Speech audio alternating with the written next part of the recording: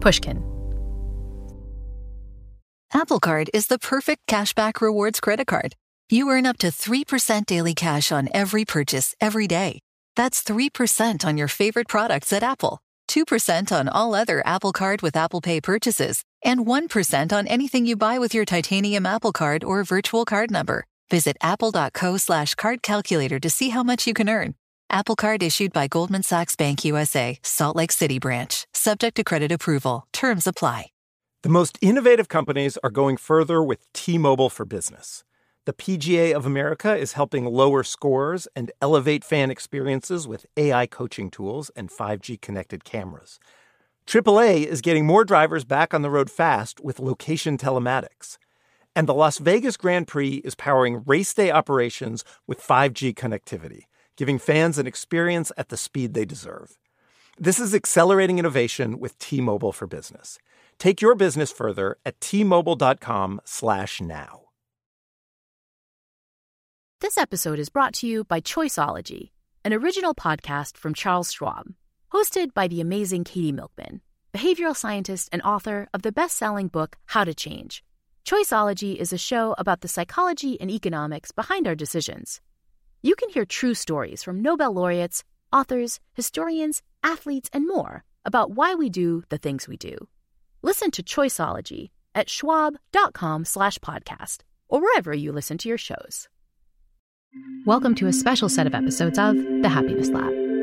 The now global spread of coronavirus is affecting all of us. This disease has brought a host of medical, economic, and political problems. But it's also given us a ton of uncertainty and anxiety, which are beginning to have an enormous negative impact on our collective well-being. But whenever I'm confused or fearful, I remember that looking for answers in evidence-based science is always the best way to go. And that's where I'm hoping this podcast can help. When we think about the weeks, maybe months ahead, we'd be forgiven for surrendering to despair. Some of us are already losing our jobs or seeing our businesses shuttered for who knows how long at a time when many people's investments have tanked. We may already be feeling ill or fearing for our own safety or that of vulnerable relatives. Some have even experienced bereavements already as a result of this outbreak. And everyone has seen changes in their daily lives, like not being able to eat at your favorite restaurant or attend your weekly yoga class.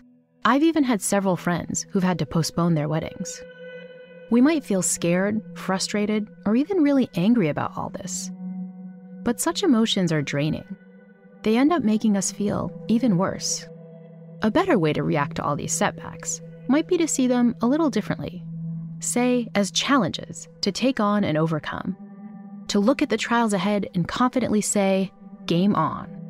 Because, as remarkable as that sounds, that's how Bill Irvine has reacted to the current COVID-19 crisis. Bill is a philosopher at Wright State University and one of my resilience heroes.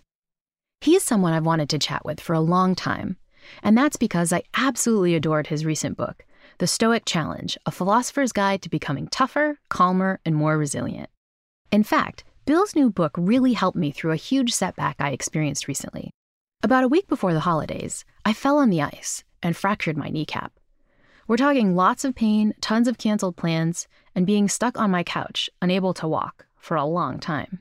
Despite being a happiness expert, I was in a very, very bad place when I first got injured. But Bill's book and his overall approach made me realize there was another way I could look at things. Rather than being all woe is me, I could take a more ancient approach. The Stoics have been around since Zeno of Citium in about 300 BC, cobbled together some other schools of philosophy. It's sort of like martial arts teachers, who blend other kinds of martial arts to come up with a new kind. He did that with Stoicism. When most people colloquially think about the term Stoic, I think many people think of people who show no emotions at all, or people who are trying to cut off all their emotions altogether. But that's not exactly who the Stoics were, right? That is the perception, though, that the Stoics were anti-emotion. The Stoics were anti-negative emotion.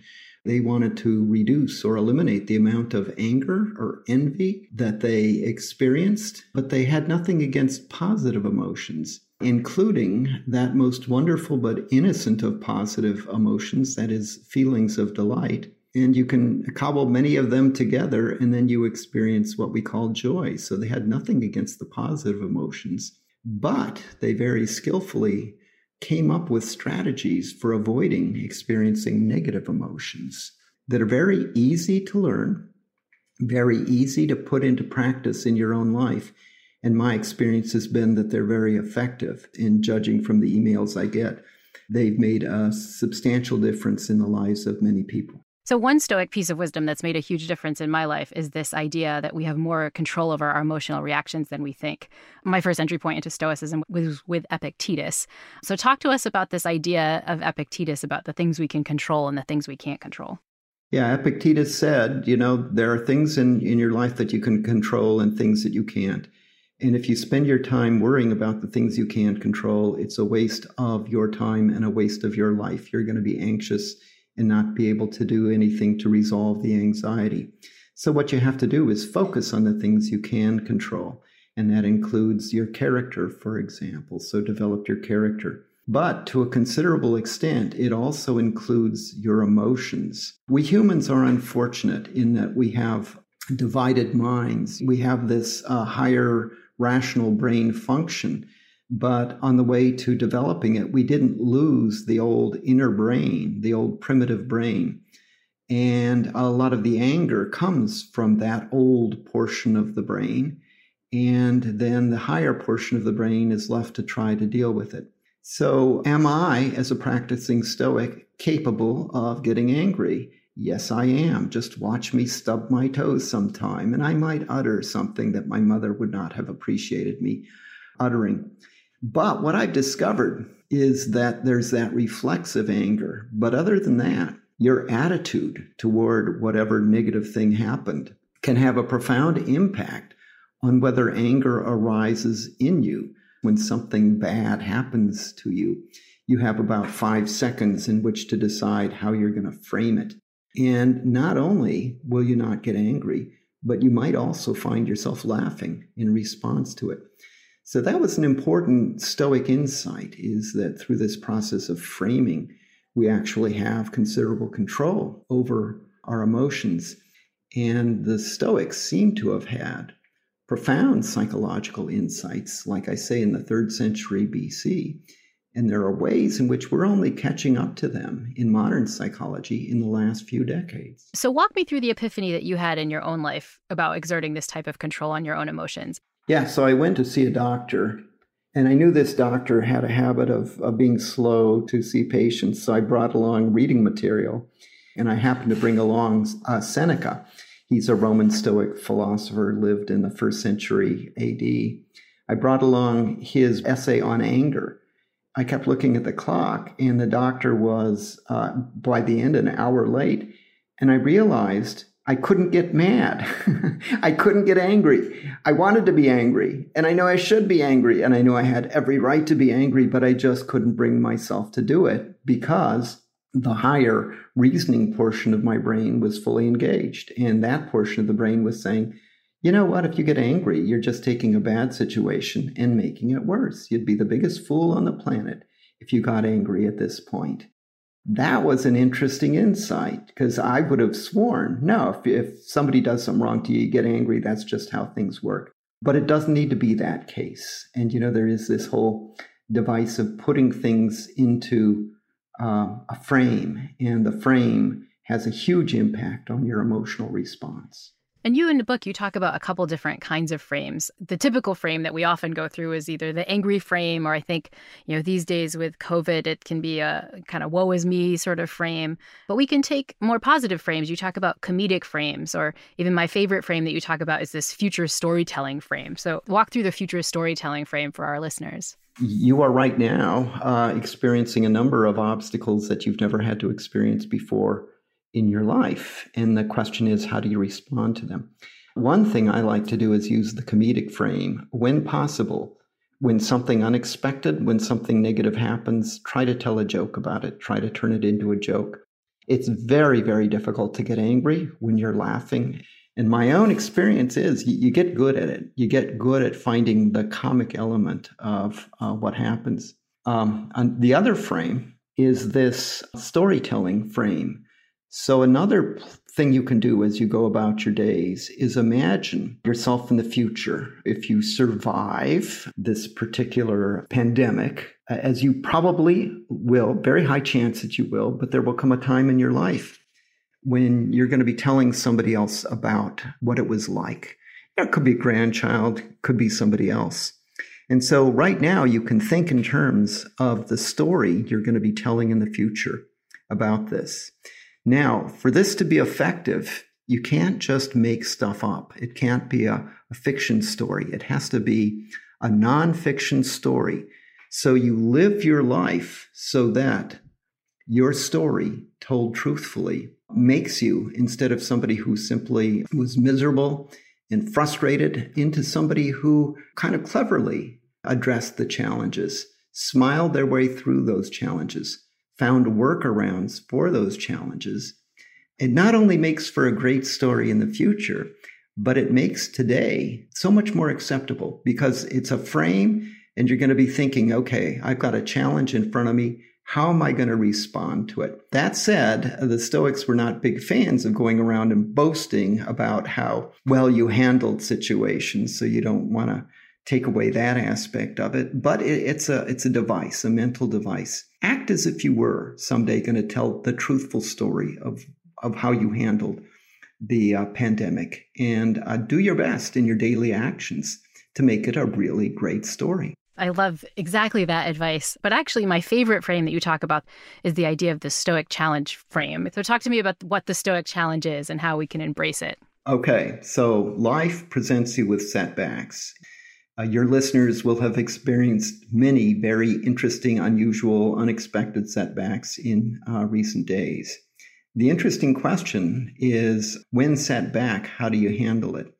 I think if you think about most of the setbacks you've experienced in your life, if they've done you harm, the biggest harm they've done you is emotional harm. You've gotten angry in response to setbacks. You've gotten frustrated in response to setbacks. So it isn't being set back itself that hurts you. It's your response to the setback. Suppose a pipe in your house springs a leak. It isn't the pipe bursting. It isn't the pipe breaking that's the problem. The problem is all the water going where you don't want it. That's the real damage. And the same is true if you experience a setback and allow your emotions to flood your life. So the trick is, I imagine that there are these Stoic gods. Now, I don't actually believe in them, but they're a very useful psychological device. So they spend their time trying to think of ways, trying to think of setbacks that they can expose you to. And it's like a game between you and them. You have a different frame of mind because then when you're set back, you think in terms of, oh, it's a test. They're testing me again. And let's see how I respond to that test. But here's the thing. If you're going to use that strategy, you have to act quick. Because otherwise, once your emotions are aroused, they're very difficult to tamp back down. So as soon as you realize you've been set back, you think of it as a test of you, of your character, of your ingenuity by the Stoic gods, who actually have your best interest in mind in testing you. And then the goal is to find a workaround for that setback and stay calm and collected as you do. I super love this Stoic challenge. I first read your book when I just fractured my patella, and I was just in a really, really awful place about it, just a really woe is me kind of frame.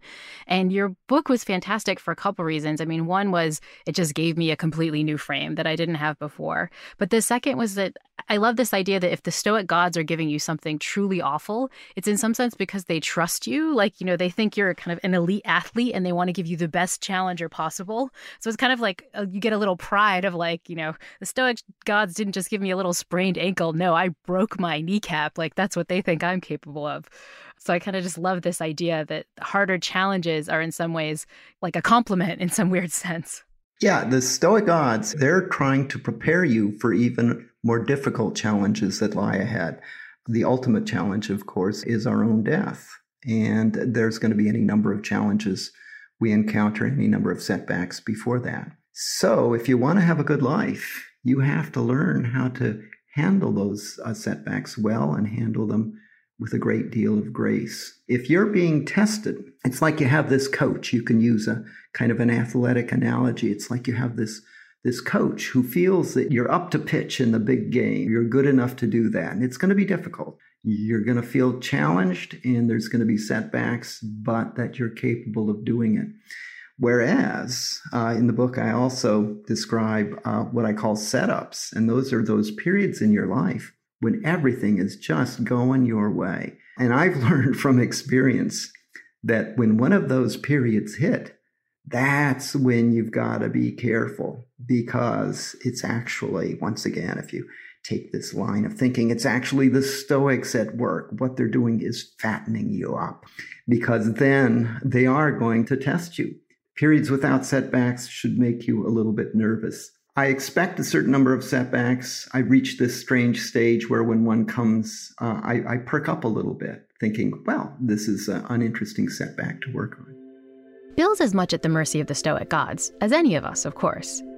He admitted to me that he likes to play the stock market and had been lulled into believing that share prices would keep rising, only for this pandemic to decimate his pension fund and teach him a lesson. Boy, I fell for this one. Never again, though. Stoicism relies on learning these lessons, both from our own life and from the experiences of others. And we'll turn to exactly those lessons when the Happiness Lab returns in a moment. Apple Card is the perfect cashback rewards credit card. You earn up to 3% daily cash on every purchase every day. That's 3% on your favorite products at Apple, 2% on all other Apple Card with Apple Pay purchases, and 1% on anything you buy with your titanium Apple Card or virtual card number. Visit apple.co/card calculator to see how much you can earn. Apple Card issued by Goldman Sachs Bank USA, Salt Lake City branch. Subject to credit approval. Terms apply. The most innovative companies are going further with T-Mobile for Business. The PGA of America is helping lower scores and elevate fan experiences with AI coaching tools and 5G connected cameras. AAA is getting more drivers back on the road fast with location telematics. And the Las Vegas Grand Prix is powering race day operations with 5G connectivity, giving fans an experience at the speed they deserve. This is accelerating innovation with T-Mobile for Business. Take your business further at T-Mobile.com/now.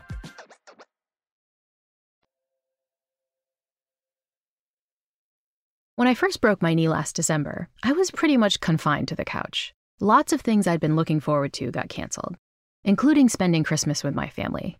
Everyday activities became nearly impossible, and the doctors couldn't even tell me when I would heal. I was bummed, to say the least. But Bill's book provided me with some fantastic examples of human resilience during a time when I needed them most.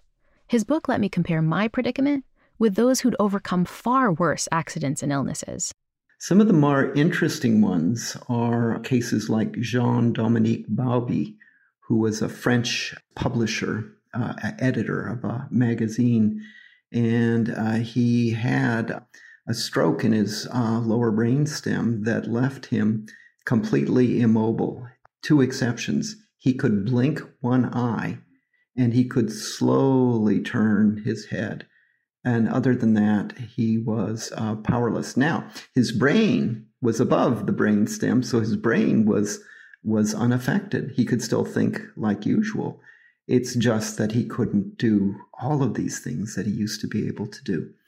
What's amazing about him is he coped. He coped quite well. In fact, he wrote a book. How did he do that, you might wonder? Well, he did it by blinking the one eye he had open.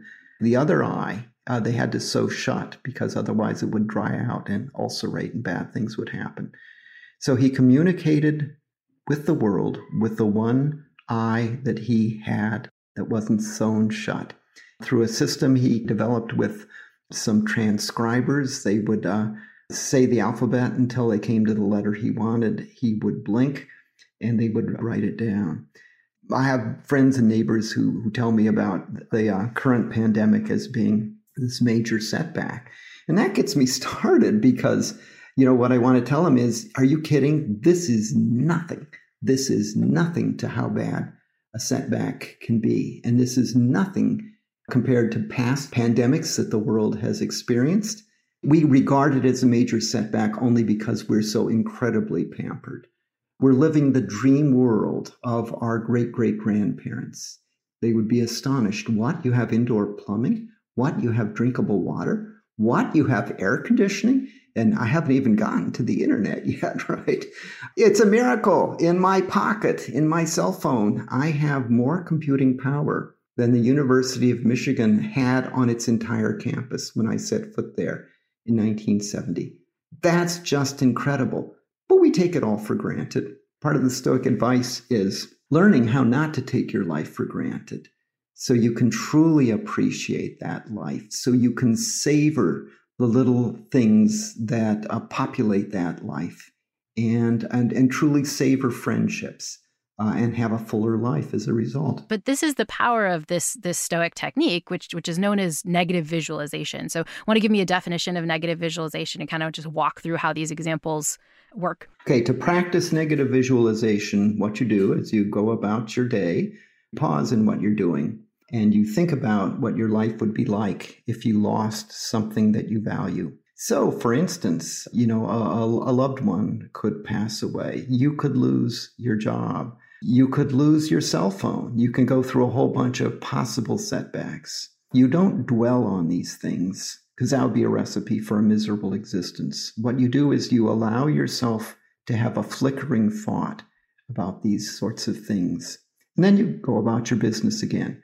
Now, if you imagine for that flickering moment the death of a spouse, watch what happens the next time you encounter that spouse. You will be likely, this is the case, there are probably some exceptions, you will feel in yourself a rush of appreciation of the continued existence of that being in your life. My wife knows I've been negative visualizing because out of the blue in the middle of the afternoon, I might walk up to her and give her a hug and say, thanks for existing.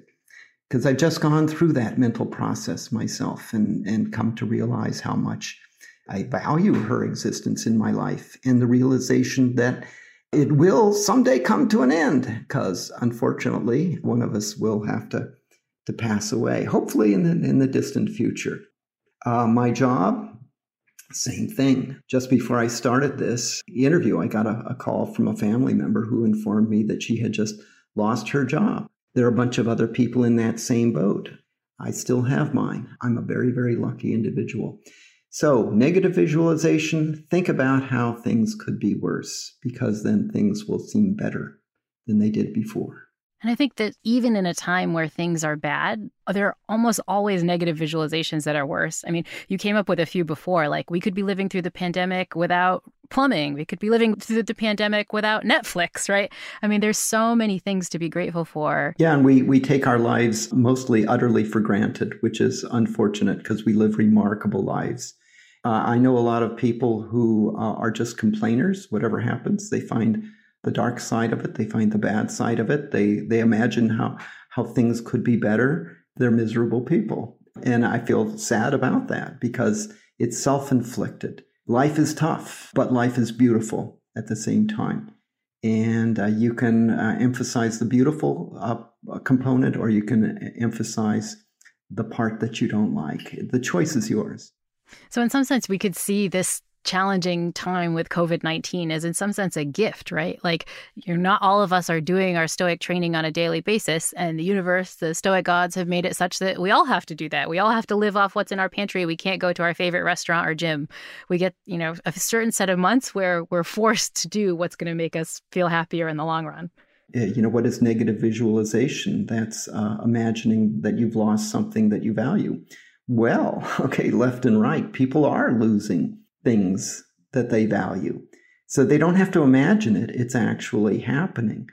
When the pandemic is over, as it someday surely will be, and they go back to their favorite restaurant, assuming that it still exists, they will have this rush, this blissful rush of, it's still here. I can still do this. One bright side of the pandemic is people will come out of it. Those who survive it, again, and there's no guarantee, but most people will come out much more appreciative. They'll realize how good they had it.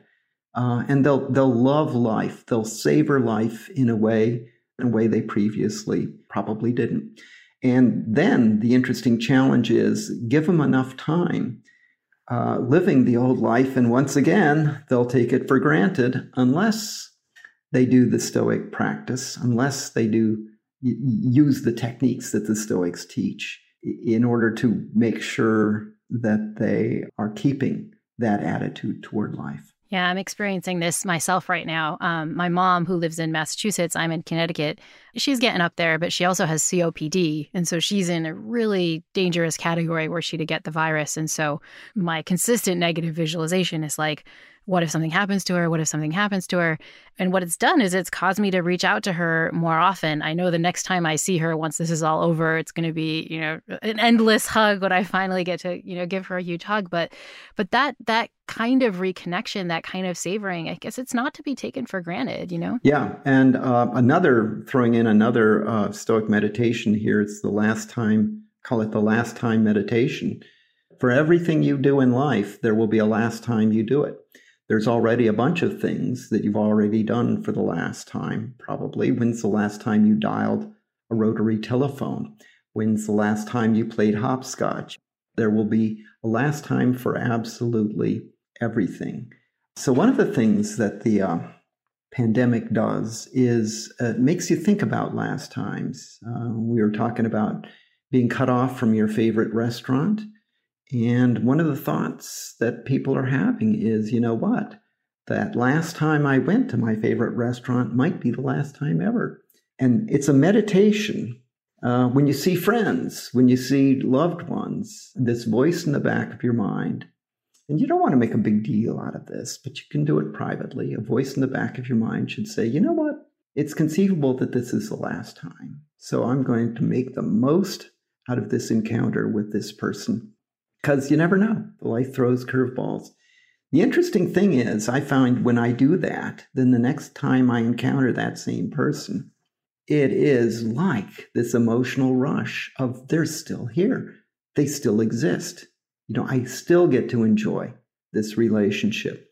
So Stoicism, instead of Stoics being these grim, determined individuals, Stoicism can actually put spice in your life. It can give a kind of an intensity to your living that in the case of most people simply is lacking.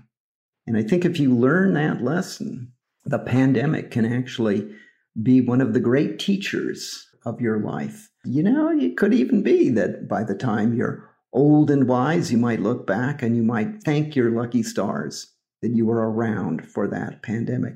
I know that sounds crazy now, but give it some time and those thoughts could change. And so, dear podcast listeners, I hope you're all ready to face this crisis with your game faces on.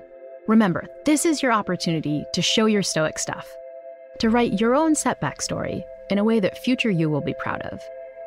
After talking to Bill, I'm more confident that I'm up for that challenge. And I hope you are too. And I also hope that you'll be back for the next special episode of The Happiness Lab with me, Dr. Laurie Santos.